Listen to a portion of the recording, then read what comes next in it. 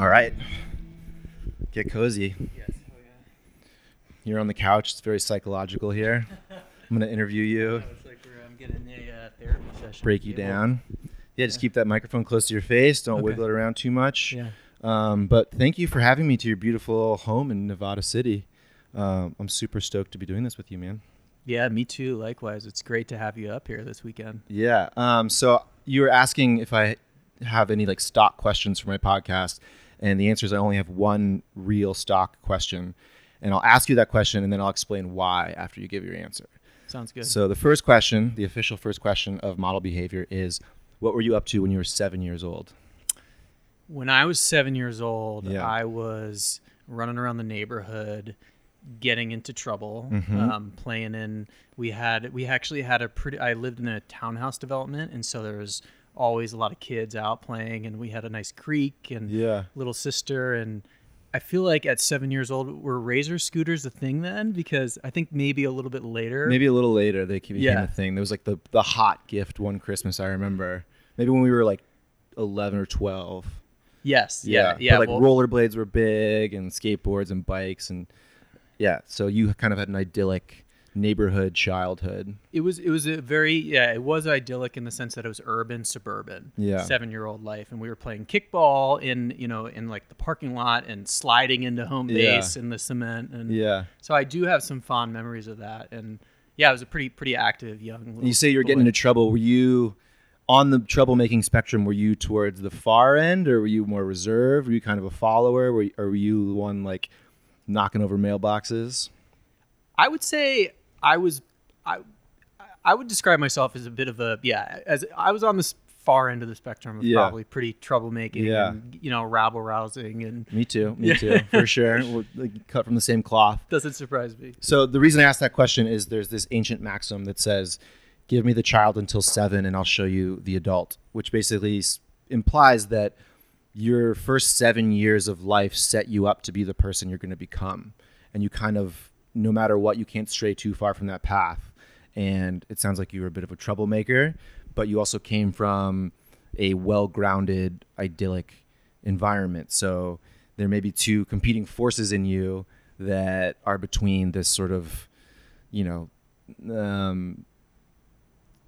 rejection of authority and also knowing that you were safe and cared for and comfortable.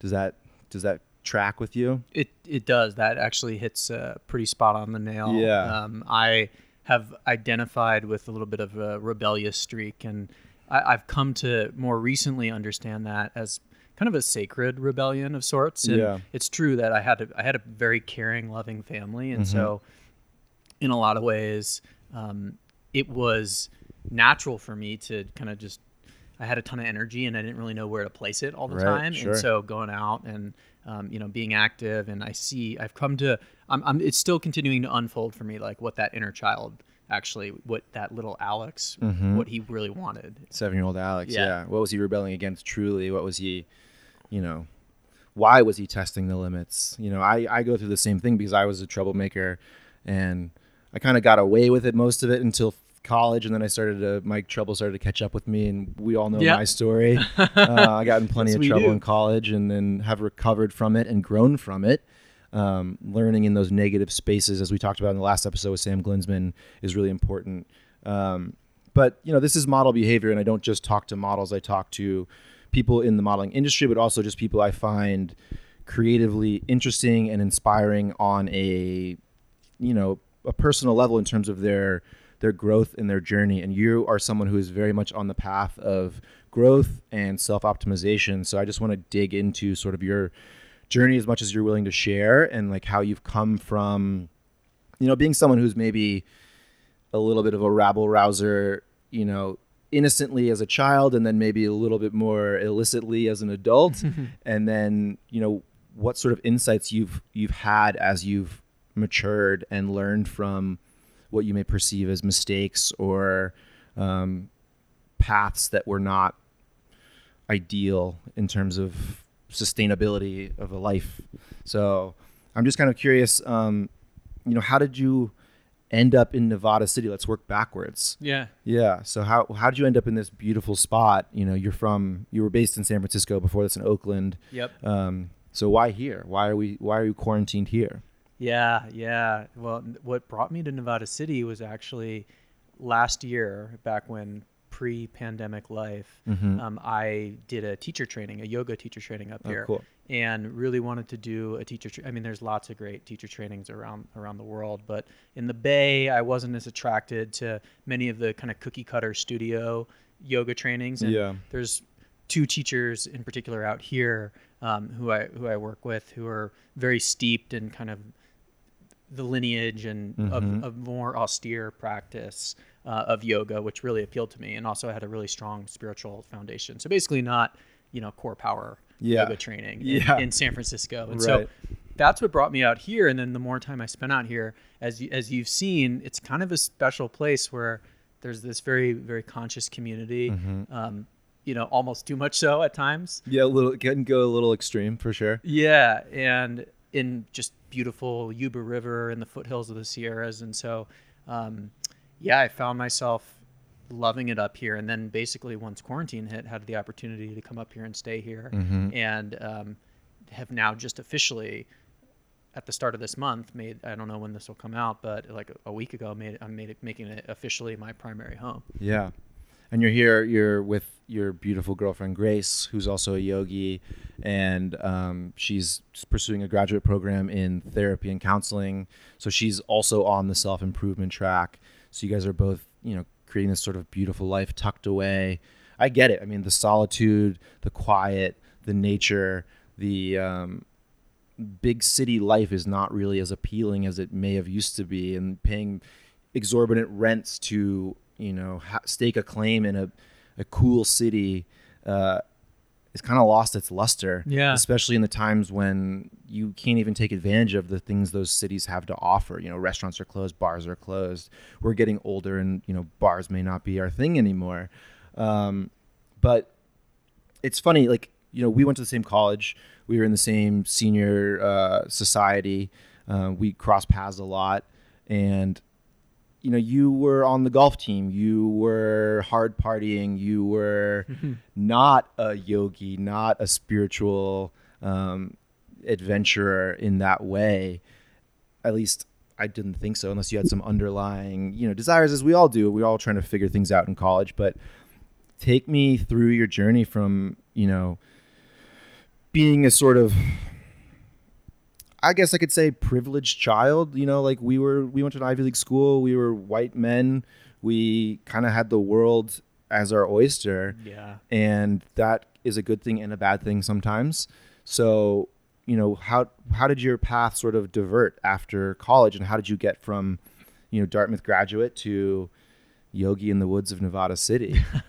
Yeah. Well, it's interesting, man. Well, I'm curious if you can relate to this, but this is something that I've only come to understand recently. But one of the things that really drew me to Dartmouth was, I'm from a pretty urban, suburban environment. And so I grew up, I caddied. And so I played a lot of golf, got good at golf, worked at golf courses, and always spent a lot of time outside, but had that, I never really identified too much with being like a nature guy. Yeah. But then when I went to Dartmouth, I was like, wow, middle of New Hampshire, beautiful Lone Pine. And so I think I've come to understand recently, after spending now, probably more than 6 months in Nevada City, that I really love being in nature. Yeah. And I'm does curious, something to you. Yeah. And I think that's what, in some way drew me to Dartmouth, and a lot of us, right? Because there's a lot of opportunities. And I had the same draw. I went to camp every summer as a middle schooler and high schooler, and it was all about getting into nature as much as possible. And then I spent, a few summers with this program called Adventure Treks that's very similar to Knowles, and it's just 24 kids in the woods for a month with like a U-Haul and a van, and you're rafting and you're rock climbing and you're mountain biking and you're doing all the things, and you're never showering, you're staying at Campgrounds of America. And so that sense of being in nature and being dirty and having a sort of self-sustainability, everything fits into my duffel bag or my backpack, and I can carry it with me, and I can take care of myself before I even knew how to do laundry, necessarily. always gave me a sense of fulfillment. And then that drew me to Dartmouth because, yeah, it's in the middle of the woods, has a huge outdoor program. You have all the opportunities in the world to get outside and explore that sort of, I don't know, beautiful fulfillment that comes from nature. But unfortunately, I got to Dartmouth, and as grand as my designs were to be in the woods as much as possible, I spent most of my time in a fraternity basement, not hiking and not having transcendent experiences in nature, and just looking for escape through alcohol or partying or socialization, and got a little distracted from that path, which is common, I'd say, at Dartmouth, because it's a drinking school and it's a drinking culture. It's all fraternity. There's no bars. There's no social outlet other than the fraternity system, really. And I look back and I wish I would have taken more advantage of some of the programs that were available to me. But it's just the way it went. Yeah. I feel you on that. I mean, to your point too about like a lot of having, in a certain sense, a lot of privilege, where at Dartmouth, we come into an environment where there's just so amazing teachers, and I would just some of the coolest, smartest people around. But I like you, I was just partying, right? Yeah. We had a blast, and so what I've come to really understand, because kind of back to your question about my path and my journey, is like, even in my high school, in my area, in the DC area, there's a lot of partying, a lot of access, a lot of drugs at an early age. And then Dartmouth too. I mean, most colleges are drinking, partying colleges, but Dartmouth in particular, like the amount of my friends who are alcoholics and in recovery is pretty astounding. That said, I think it's easy just to be like, oh, it's the environments that we're products of our environments, when that's a factor. But I think for myself, smoking weed, drinking, that became such a gateway to social belonging, where it was, one, a lot of fun, but also two, masking underlying insecurities. Sure. Totally, dude. I relate to that 100%. I mean, I came into Dartmouth, at 18 as a college freshman. I looked about 14. I don't think I wasn't shaving yet my freshman year. You did not look like you do now. Yeah, I did not look like I do now. I'm finally like grown into my face. I wasn't on a sports team. I didn't have any real goals in terms of, you get to, I was so dead set on getting to Dartmouth. I got there and I was like, I made it. We're done. Finally. And then you get there and everyone's like, well, I want this iBanking internship and I want to get into med school and I want to get into law school. Yeah. And I was like, wait, slow down, guys. Like, can we just enjoy where we are? Like, this is the goal, right?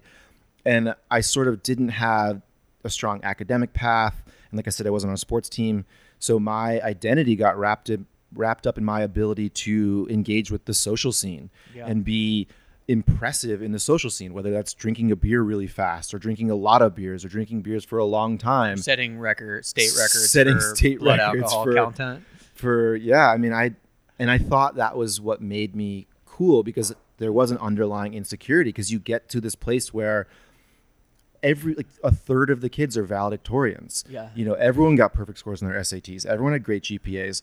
You're no longer the special kid from your high school who's going on to great places. Now you're competing with people who are so type A, so driven, so successful.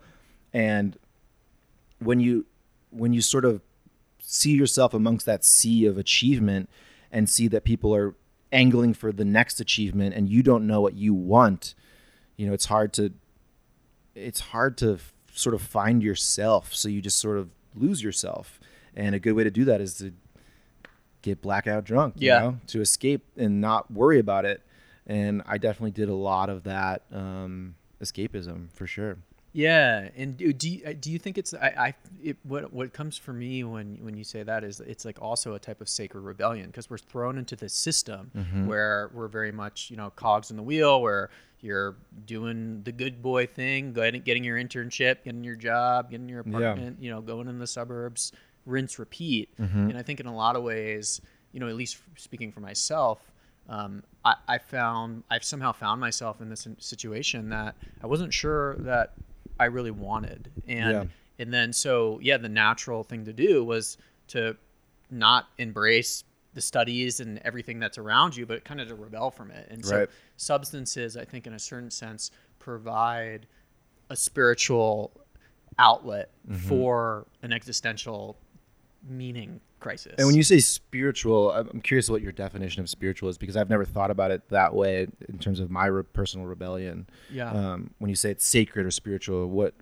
does that mean to you? Yeah, I mean, it's continuing to unfold what that means for me. But I think that I think that what attracts us in a lot of ways to substances, it's a spiritual pursuit. Osho, who is Rajneeshi and Wild Country, who, you know, a lot of people say different things about him, but he had some great teachings. Talks about how the attraction to drugs and substances is a deeply spiritual pursuit, where, you know, the world around us in so many ways is so, there's immense suffering. Life can, you know, be so brutally unforgiving that the only natural reaction is to try to seek something bigger. And, you know, and so on extremes of that scenario could be, you know, people ending their lives, right? Sure. Killing themselves, or, you know, finding some way where they can adjust their state, their consciousness in a way that eases, that provides tremendous relief for the existential bind, which I think we all find ourselves in, which is that, like, oh, like, what are we doing on this ball hurling through space? Around, you know. And so it's a way to avoid the larger, almost impossible questions, like we were talking about earlier today, like the universe, like what the fuck, like you can't even, there's nowhere to start talking about it, because A, we don't know enough, and B, it's so far beyond the scale of what the life we lead on a day-to-day basis is, that it's just an impossible proposition. But you're talking about that sort of looking for something outside, and, you know, you can find it in very positive ways through flow states, through, you know, when I get into my art and I'm really focused, time melts away, and I am just doing something, and I am in that alpha brain state, and it's beautiful, because it's that self-transcendent escape from your too big brain overthinking everything and worrying about everything.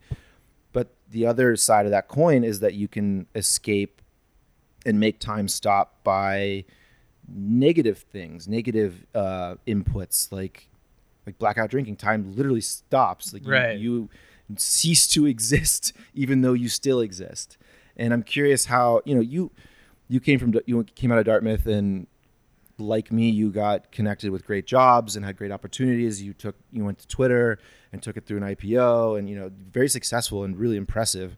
But I'm curious how you were able to sort of step back and maybe realize that path was just laid out in front of you despite you really desiring it, maybe? Yeah, I think that's what is, I'm coming to realize more and more. And so it's interesting because, in a lot of ways, I came out, you know, into California and found my way, and was at Twitter when it was super exciting and new and really kind of sexy to work at that company at that time. And so externally, everything was going quite well in my life. Internally, it was a different story, and I was a real mess, and actually living a pretty heavy double life, where I had my tech job and my 9 to 5 and even my friendships, but then you know, the dark corners of the night and the other times where I was getting away, and really had a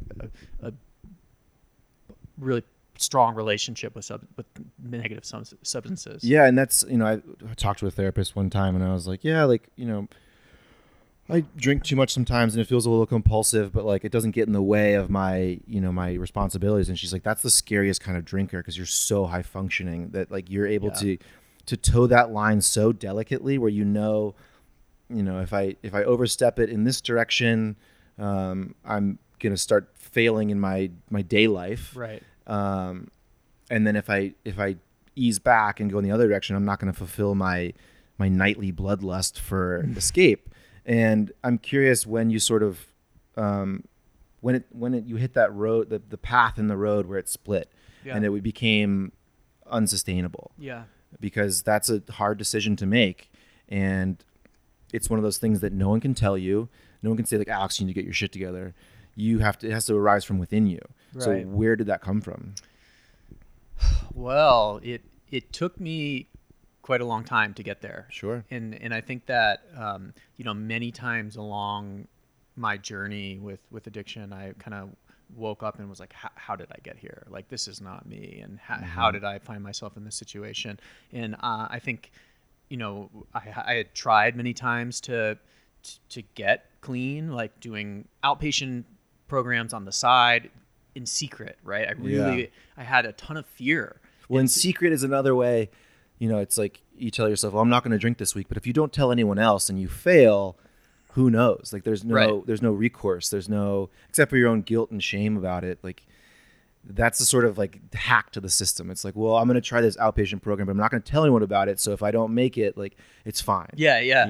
That's a really good point. Yeah, exactly. And it wasn't just that I didn't want to have that accountability. It was just that I was absolutely terrified of what people might think and how they might judge me for the moral failing of being, an addict and in that situation. Yeah. And also someone who apparently had their quote unquote shit together. Mm-hmm. And so, eventually, I was brought to a point where, I had my bottom, where I had gone through. I got married young, and I was my relationship was very much on the rocks, and my health was deteriorating. I was malnourished. Everything was, about kind of what you'd expect to be at the bottom. Just holding on. Yeah, holding on by a thread, and this was at the point too where for a while I had a lot of fun, and it was as quote unquote the drugs were working, and they had just stopped working at this point, and I reached kind of a spiritual reckoning where I was literally brought to my knees. Where at one point my ex had walked out, and I had just been laid off from a job, and I was at that point like, okay, you know what? I'm on my knees, and I'll do anything. Right. The shell, the perception of, and like the image of having your shit together had cracked. Yes. And your core was exposed, which was not pretty. And without that protective shell or that force field of like, well, no, I look like I have my shit together. I'm making good money. I have a wife. You can just kind of fake it and maintain. But until you see through those cracks and the light starts, or the darkness starts to show through, you're faced with it. Yes. Yeah. Yeah, exactly. And I've come to also understand that my path and what the pain that was underneath my addiction, and really that's just the most important thing I think to get at, was like, okay, why the pain, not why the addiction? Why were you in pain? And it all relates to the fear of what other people will think of me. Sure. And the fear of being judged, the fear of being rejected for who I am. And so, even once I had known that, okay, what this life that I'm living is absolutely not working, I still had this massive internal battle where, as I DJ'd, I partied, I was a party guy, DJ Olo, and I had this a persona in any person I think who lives in that way, like we associate with being the life of the party and being vibrant and being someone who once you remove those things, who are you? Yeah. Right. And so it was a tremendously powerful kind of realization, and it was like getting my skin peeled off. It wasn't fun. It wasn't easy. Yeah. And so, but in that point is really though when my journey into personal development work, spiritual work, recovery programs, meditation, yoga, really, that was and I think that those bottoms, those rock bottoms that addicts and alcoholics can have are really, really special, sacred times, because it's one of the first times in my life where I could actually say, I could be honest. I could say, I have no idea what I'm doing. Right. Yeah. What I'm doing is not working like this. And it's in that sense, it's really precious, because we start asking for help. And like for someone who quote unquote had everything together, I was actually like, okay, this is the ultimate humbling. I don't know what to do, and I will try different things to figure out. And there's a beautiful freedom in that. I remember, in college, I was known as a party monster like you, and I leaned into that identity because I thought it gave me at least some identity, some sort of like cachet or prestige amongst my peers that I couldn't gain otherwise. And there's this like German saying that's like, once your reputation is destroyed, you're free to live exactly how you want. And I remember after I got suspended from school, and, I was like, everyone knows that I got suspended. Everyone knows I'm a fuck up. Everyone knows that I did this, just didn't learn my lessons and didn't grow up when I needed to. And I was like, oh, like, I should probably stop majoring in English where I'm getting shitty grades and planning on going to a shitty law school. And I should probably switch to a fine art major, which is what I've always wanted to do. And it gave me that freedom to just be like, well, if people think I'm a fuck up, like, I'm just going to do what I want, because who cares what they think anyways? They already think I'm this, that, and the other. And you can extrapolate that same feeling into, what you went through when you were really humbled. Your entire, world had broken down, your job and your relationship. And then you were free to explore, like, okay, so like, what do I really want? Like, what do I want? Besides, like, in the vacuum of social pressure and social perception, what speaks to me?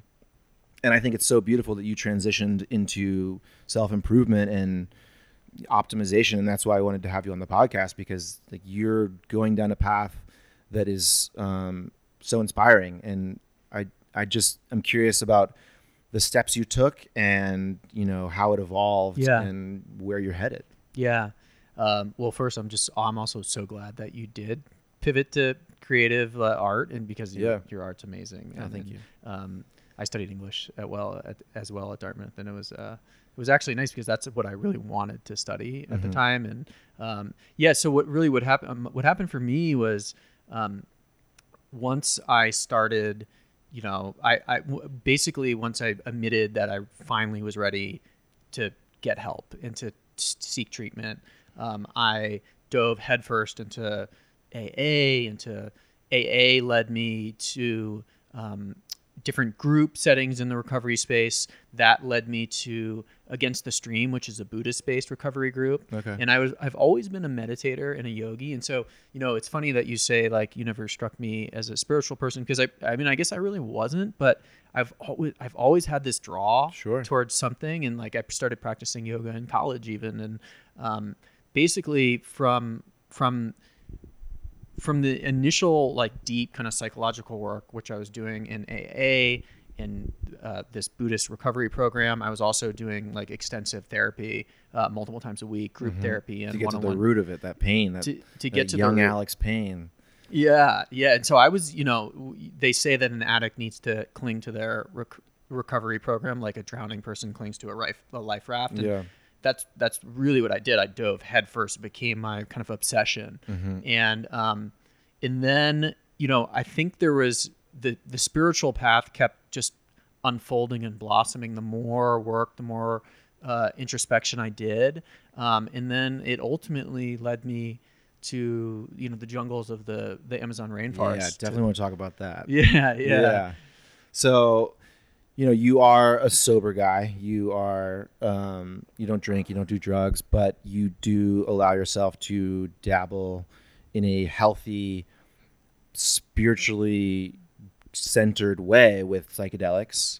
And from what I can tell, those have been hugely beneficial for you in terms of, you're not doing it to get fucked up. You're doing it to grow and to learn and to battle those demons that you may have that are in your subconscious or your lizard brain, and emerge on the other side stronger.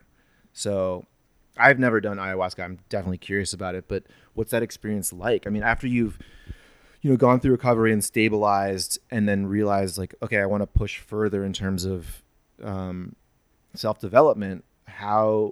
What's that like? What's that process like? Yeah.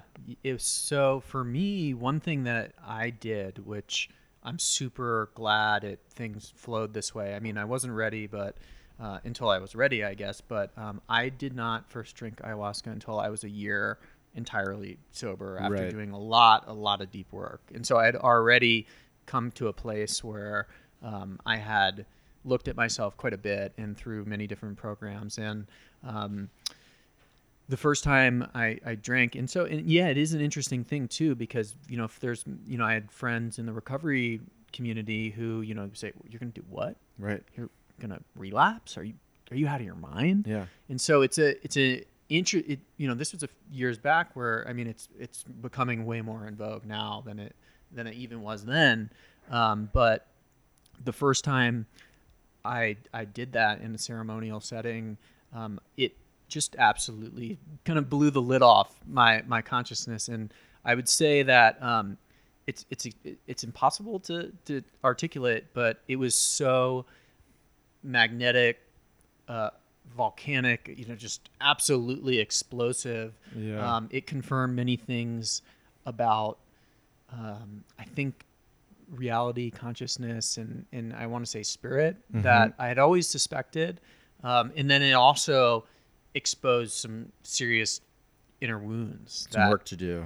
Some work that, some work that I don't think I would have ever found. Yeah, and I think that's important because, a lot of people get sober and they become dry drunks. Yeah. They just redirect their abuse from self-abuse with drinking and drugging to maybe abuse towards a spouse, maybe abuse towards their children, abuse that's just outward, or they abuse themselves in other ways. They eat too much. There's a million ways to redirect that need for, it all comes back to escapism. It's getting out of your head. So you have to find a way to be comfortable with your head. Mm-hmm. And I think it sounds like ayahuasca exposes some of the underlying conditions that you may need to work through to continue down that path of not just being sober from alcohol and drugs, but sober from that pain, you know?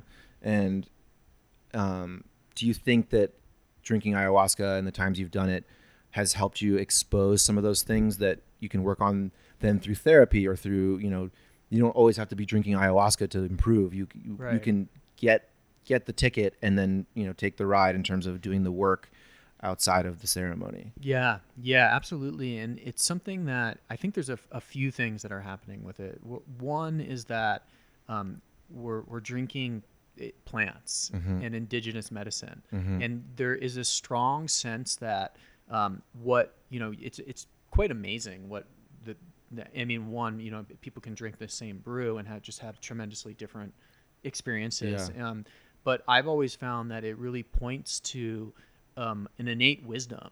Like every time I do it, it's like, oh my God, wow, there's this whole knowledge sphere. And like, guys like us, we love, the intellect and ideas. And, every time I've had the privilege of drinking that sacrament, I find like, oh wow, there's a whole sphere of holistic kind of indigenous ancestral wisdom that is a whole different type of learning that I've been exposed to. But it all interestingly points to the wisdom that's within us. And so, to your question, I found it is when you can work with that medicine in a community and integrate the experiences, which is really key, where you're not just doing it and then not, that's it. Oh, hey boys, I did it. Fun. It's like, no, working with one of my spiritual teachers or my therapist. I'm fortunate to have a great community around me where you can process those experiences.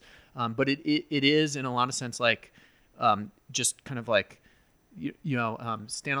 Stan Groff, who was one of the pioneers of LSD, called psychedelics a non-specific amplifier of the unconscious. So it's non-specific in the sense that like whatever you have in there, it's going to just totally expose and erupt. And so, I've found that, that wounded inner child, like we were getting at earlier, like that I've encountered that Alex in ceremonies, which is extremely painful and, at times can be brutally embarrassing too. Sure. And so there's something powerful about doing that in a ceremonial setting and having other people witness you go through that process.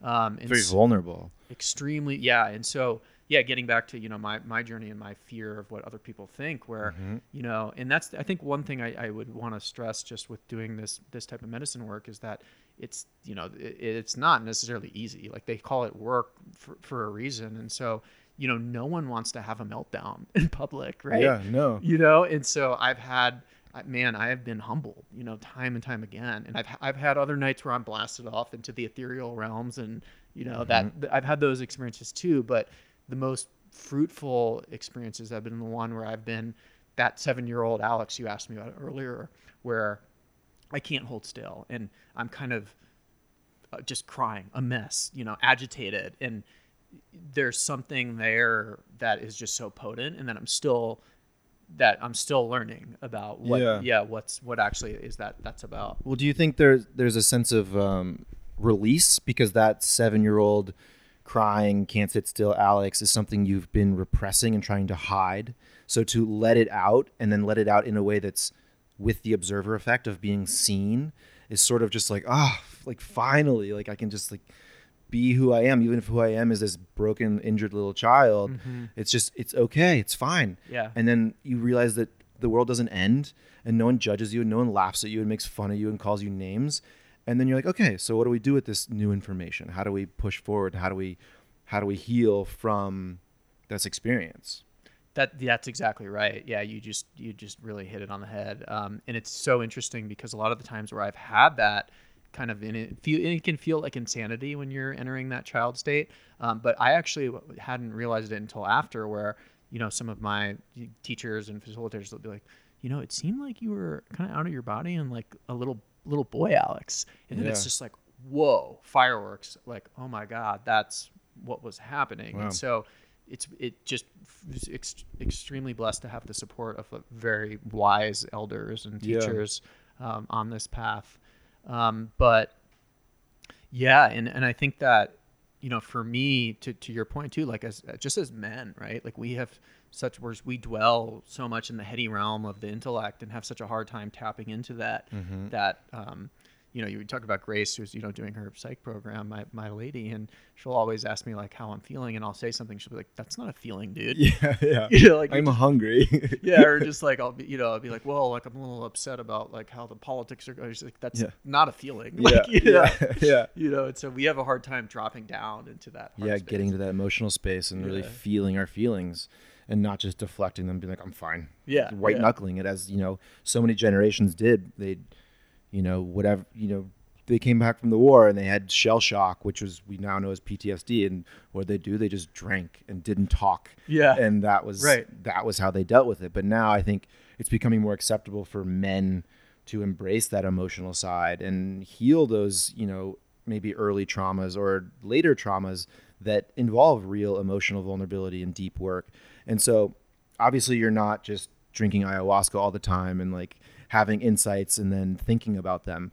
What sort of community, you mentioned community, have you built as a support network to really take those insights that you've gotten from your ceremonies or from, whatever deep work you're doing and progress? Yeah.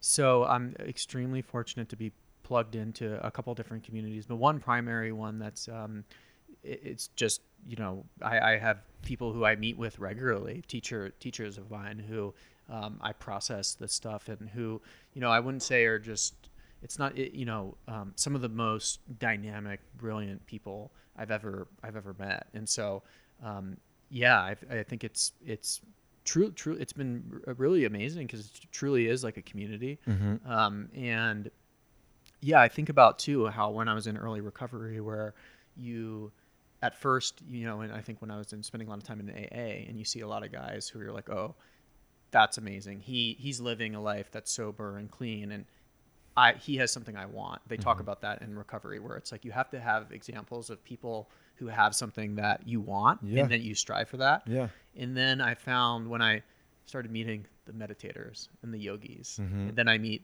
the medicine, what's called the medicine men, where they're, yogis, meditators, and, they've got their maybe life on the side where they're doctors or whatnot, but then you see they're also dancing in the ceremonial space and you're just like, oh, wow, this is a different type of presence. And that's actually that type of fully integrated human experience. And so eventually that kind of became the thing that I looked to as, okay, these guys, they've got a twinkle in their eye and they know something about the way this universe works that I don't know exactly, but I want some of that. Yeah. So, and it's such a good goal to have. I think back to our college days and I would look at the upperclassmen in my fraternity who were the social chairs, or they were involved with pledge term, or they had these roles in the fraternity. I was like, I want that. Yeah. I want that status, and I would do whatever it took to work towards it.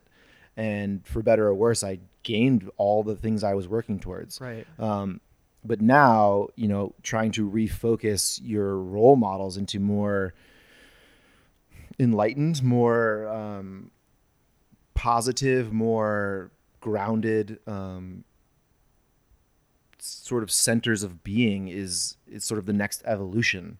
Yeah. And it's really cool that you have targeted these people who you can say, I like what he's got, I want to emulate it, and what are the steps I can take to work towards that? Yes. Because success is, once you know how to be successful and know how to gain something you're working towards, you can apply it to any other facets of your life. Right.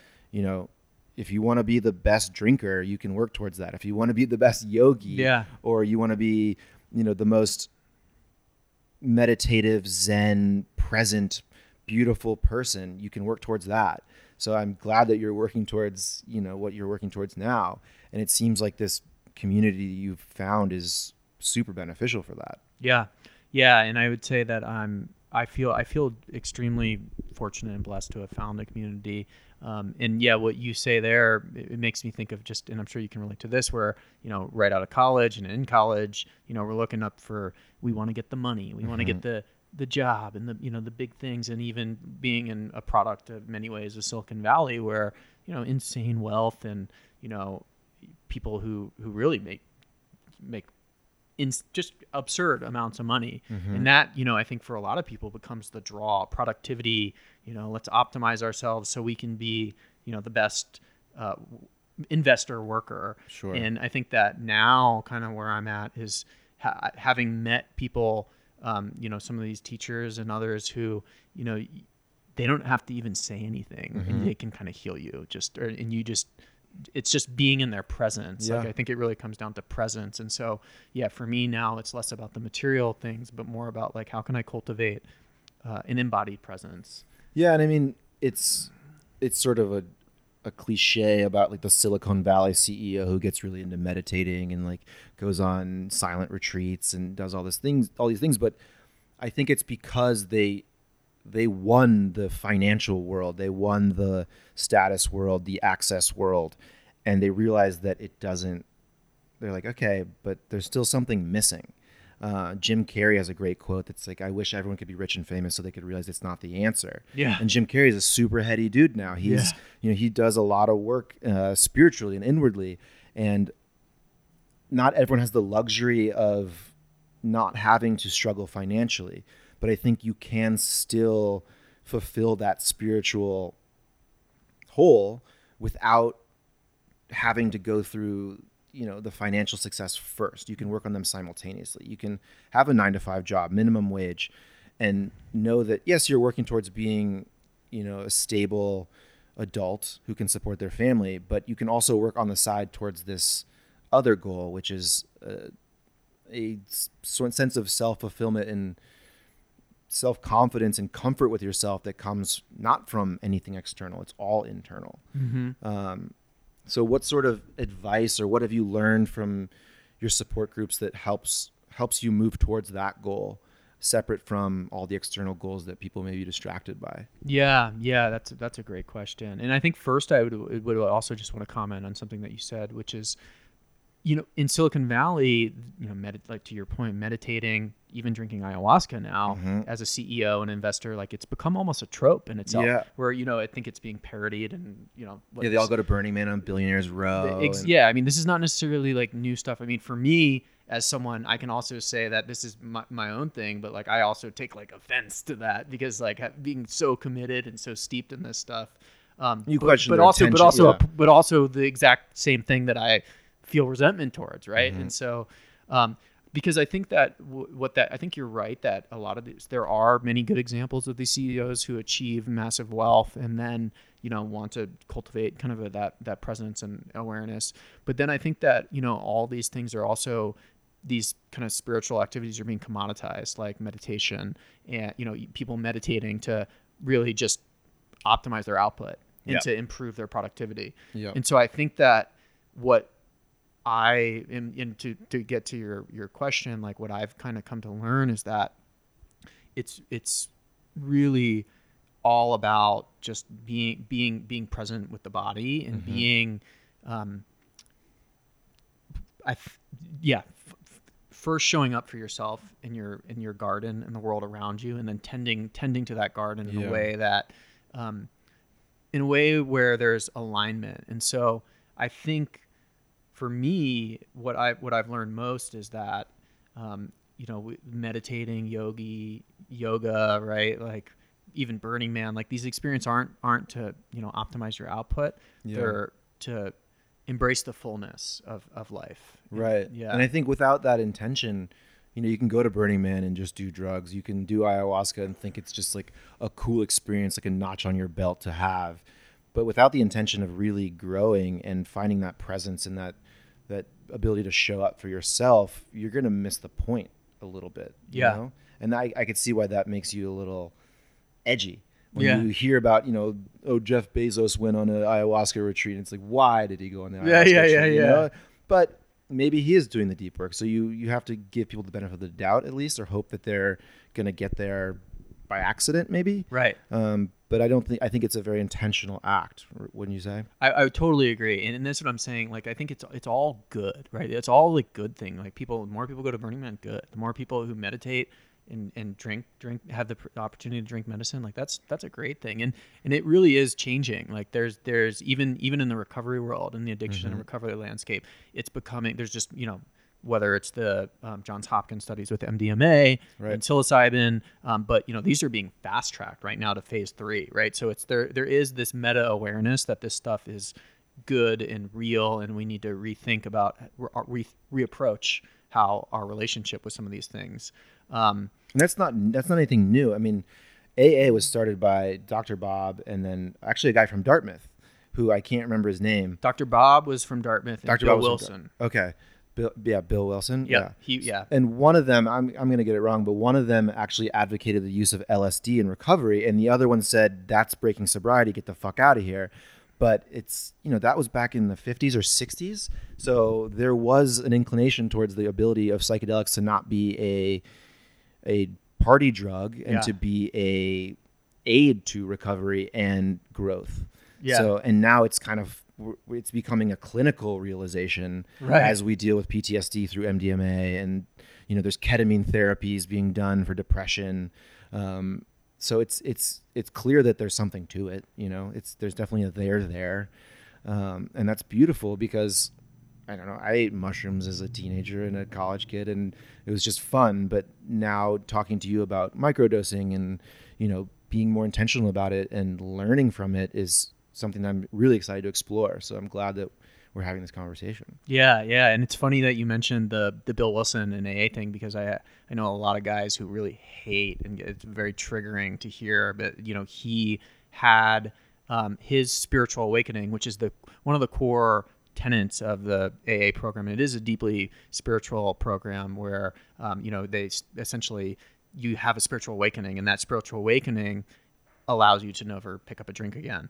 And that was aided, Bill Wilson, by an LSD experience. And then he proceeded to be in many studies where he was working with it. And he actually wanted to be part of the steps. But to your point, that's when the organization got control of, I'm blanking on the name, but it was rooted a little bit more in a Christian organization at that point, or their roots. And so, that was not kosher at the time. Right.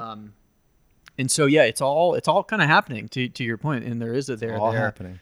And I'm super excited about just, I think, everything that we're seeing. I mean, I think it's I guess you could say the spiritual materialism, or the commodification of spirituality and meditation. These are, like in Gwyneth Paltrow and Goop, and having a Netflix series. I mean, at the end of the day, it's still awesome.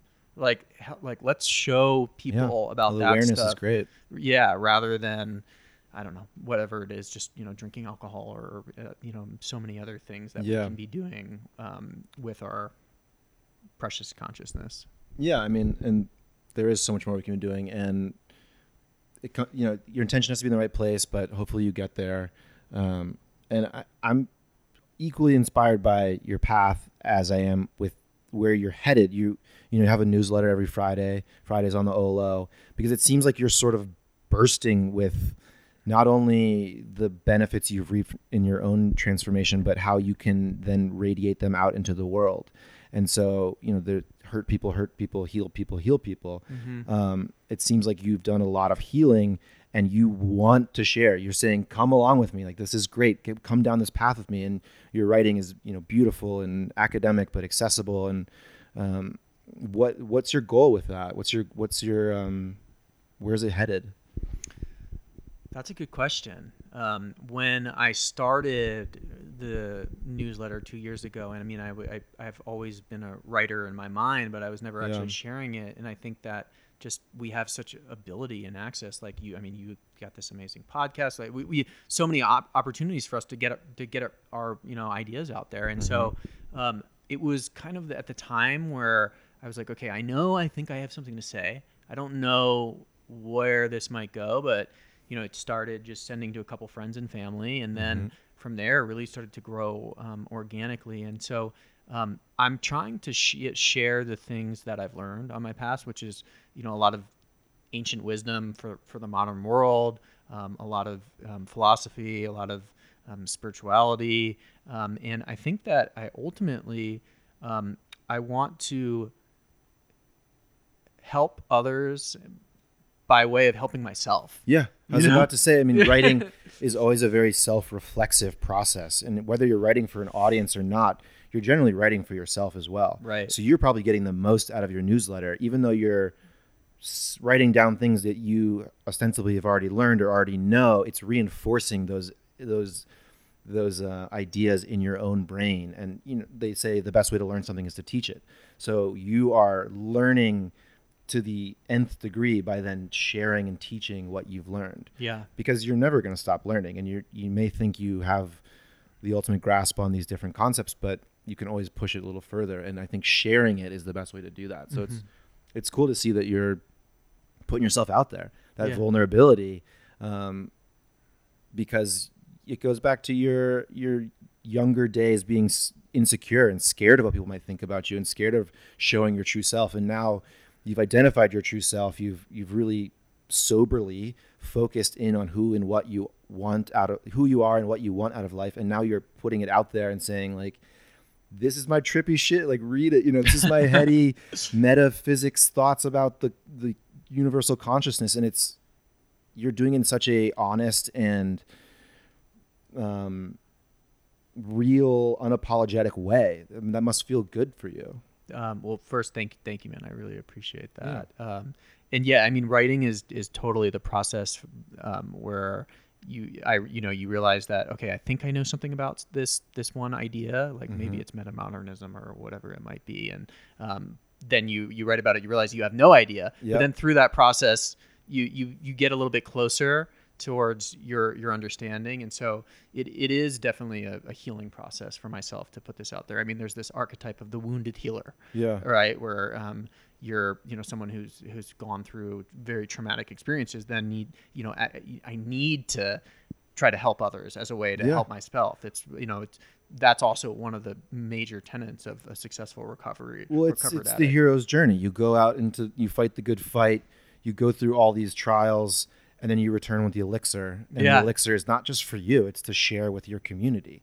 So you're doing that. You're sharing the elixir that you found through your own trials and tribulations with the community you've built of friends and family. And then, your newsletter has a part of it that's also a Wednesday community group, right? Yeah, and we've got a real community forming, which is awesome. And it was born at the start of coronavirus, where I just had a spidey sense that, okay, we're facing existential. I mean, we've always faced existential threats, right? Sure. But now with coronavirus, and then really, first it was like, okay, we need a place to process just what's happening in the world, and so started doing it, and I was really shocked by how many people showed up, and then how many people kept showing up and inviting friends and getting these diverse conversations happening, and then following in the wake of George Floyd's death and really the revolution around racism that just exposed so many of our systemic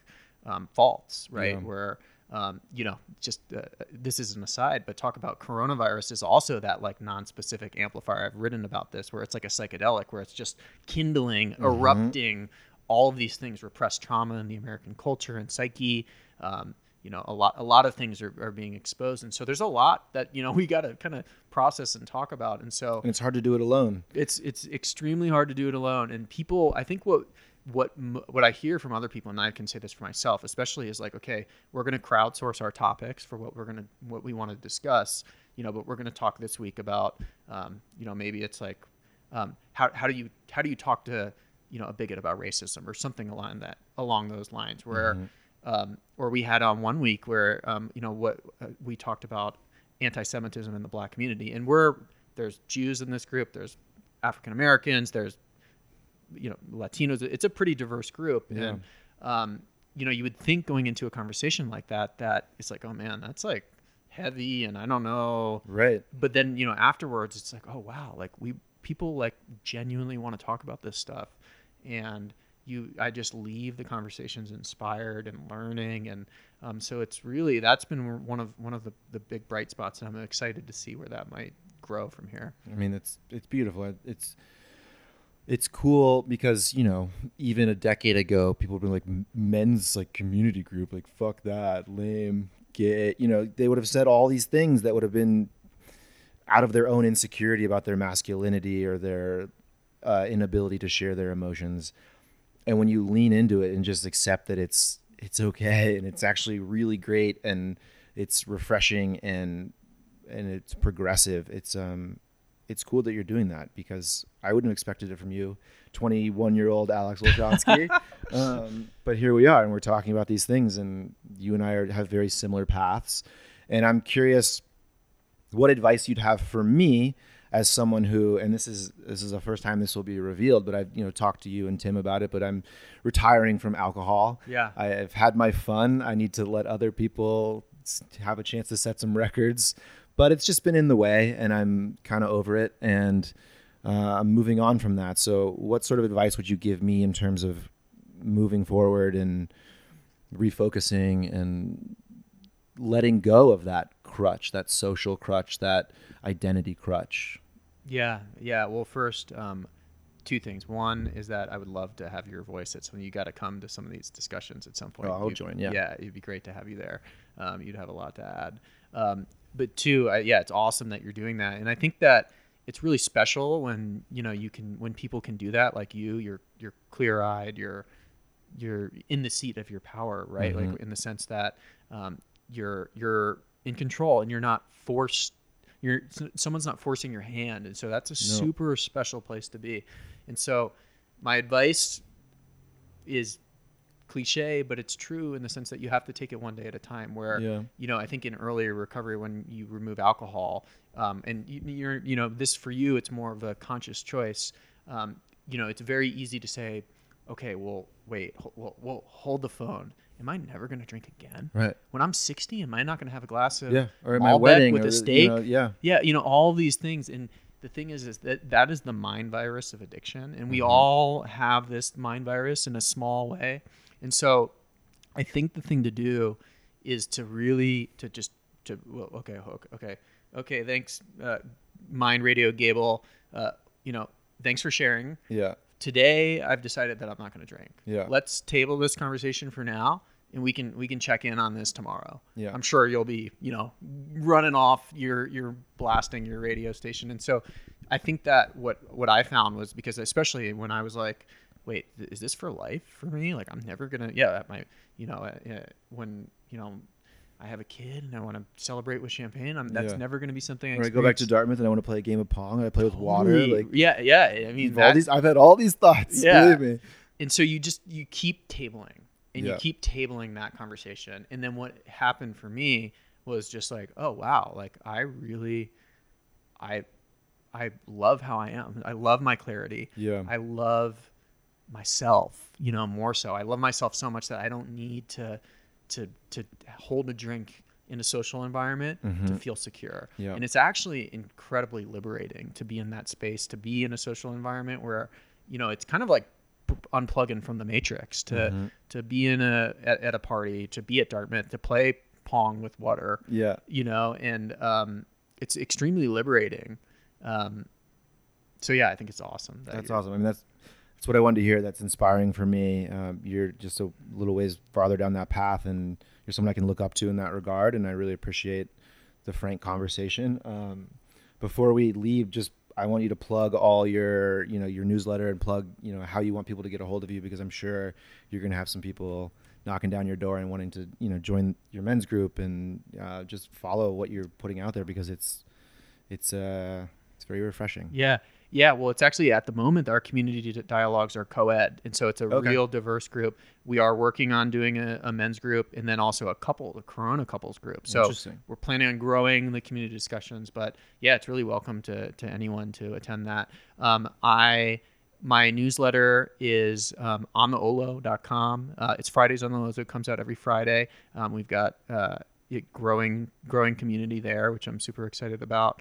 And on social media, Twitter is my main thing. I used to work there. Yeah. So Twitter, I get Twitter. I've got a little bit of a following there, and it's an idea space. And so I'm OLOAL, OLOAL. I'm also OLOAL on Instagram. I'm trying to figure Instagram out. I'll help you a little bit. Yeah, I think I need your help too. And I could draft off your looks. Maybe we should do a picture where. We'll get a picture. Yeah.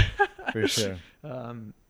But thank you, man, so much. And I think I would really want to flip the interviewer, and because you've had such a similar transformative path where we're similar, where we were talking about this earlier this weekend, where late bloomers. Yep. And it's like, cheers to that, right? Because better late than never. Who wants to be who wants to bloom in high school, right? It's better late than never. And and there's just we've talked about this before, where you've inspired me with the podcast. I'm now getting the wheels spinning about trying to do that. Yep. So thank you, man. Well, thank you for sitting down. This has been a great conversation. I'm sure we could talk for many more hours, and we'll do it off mic.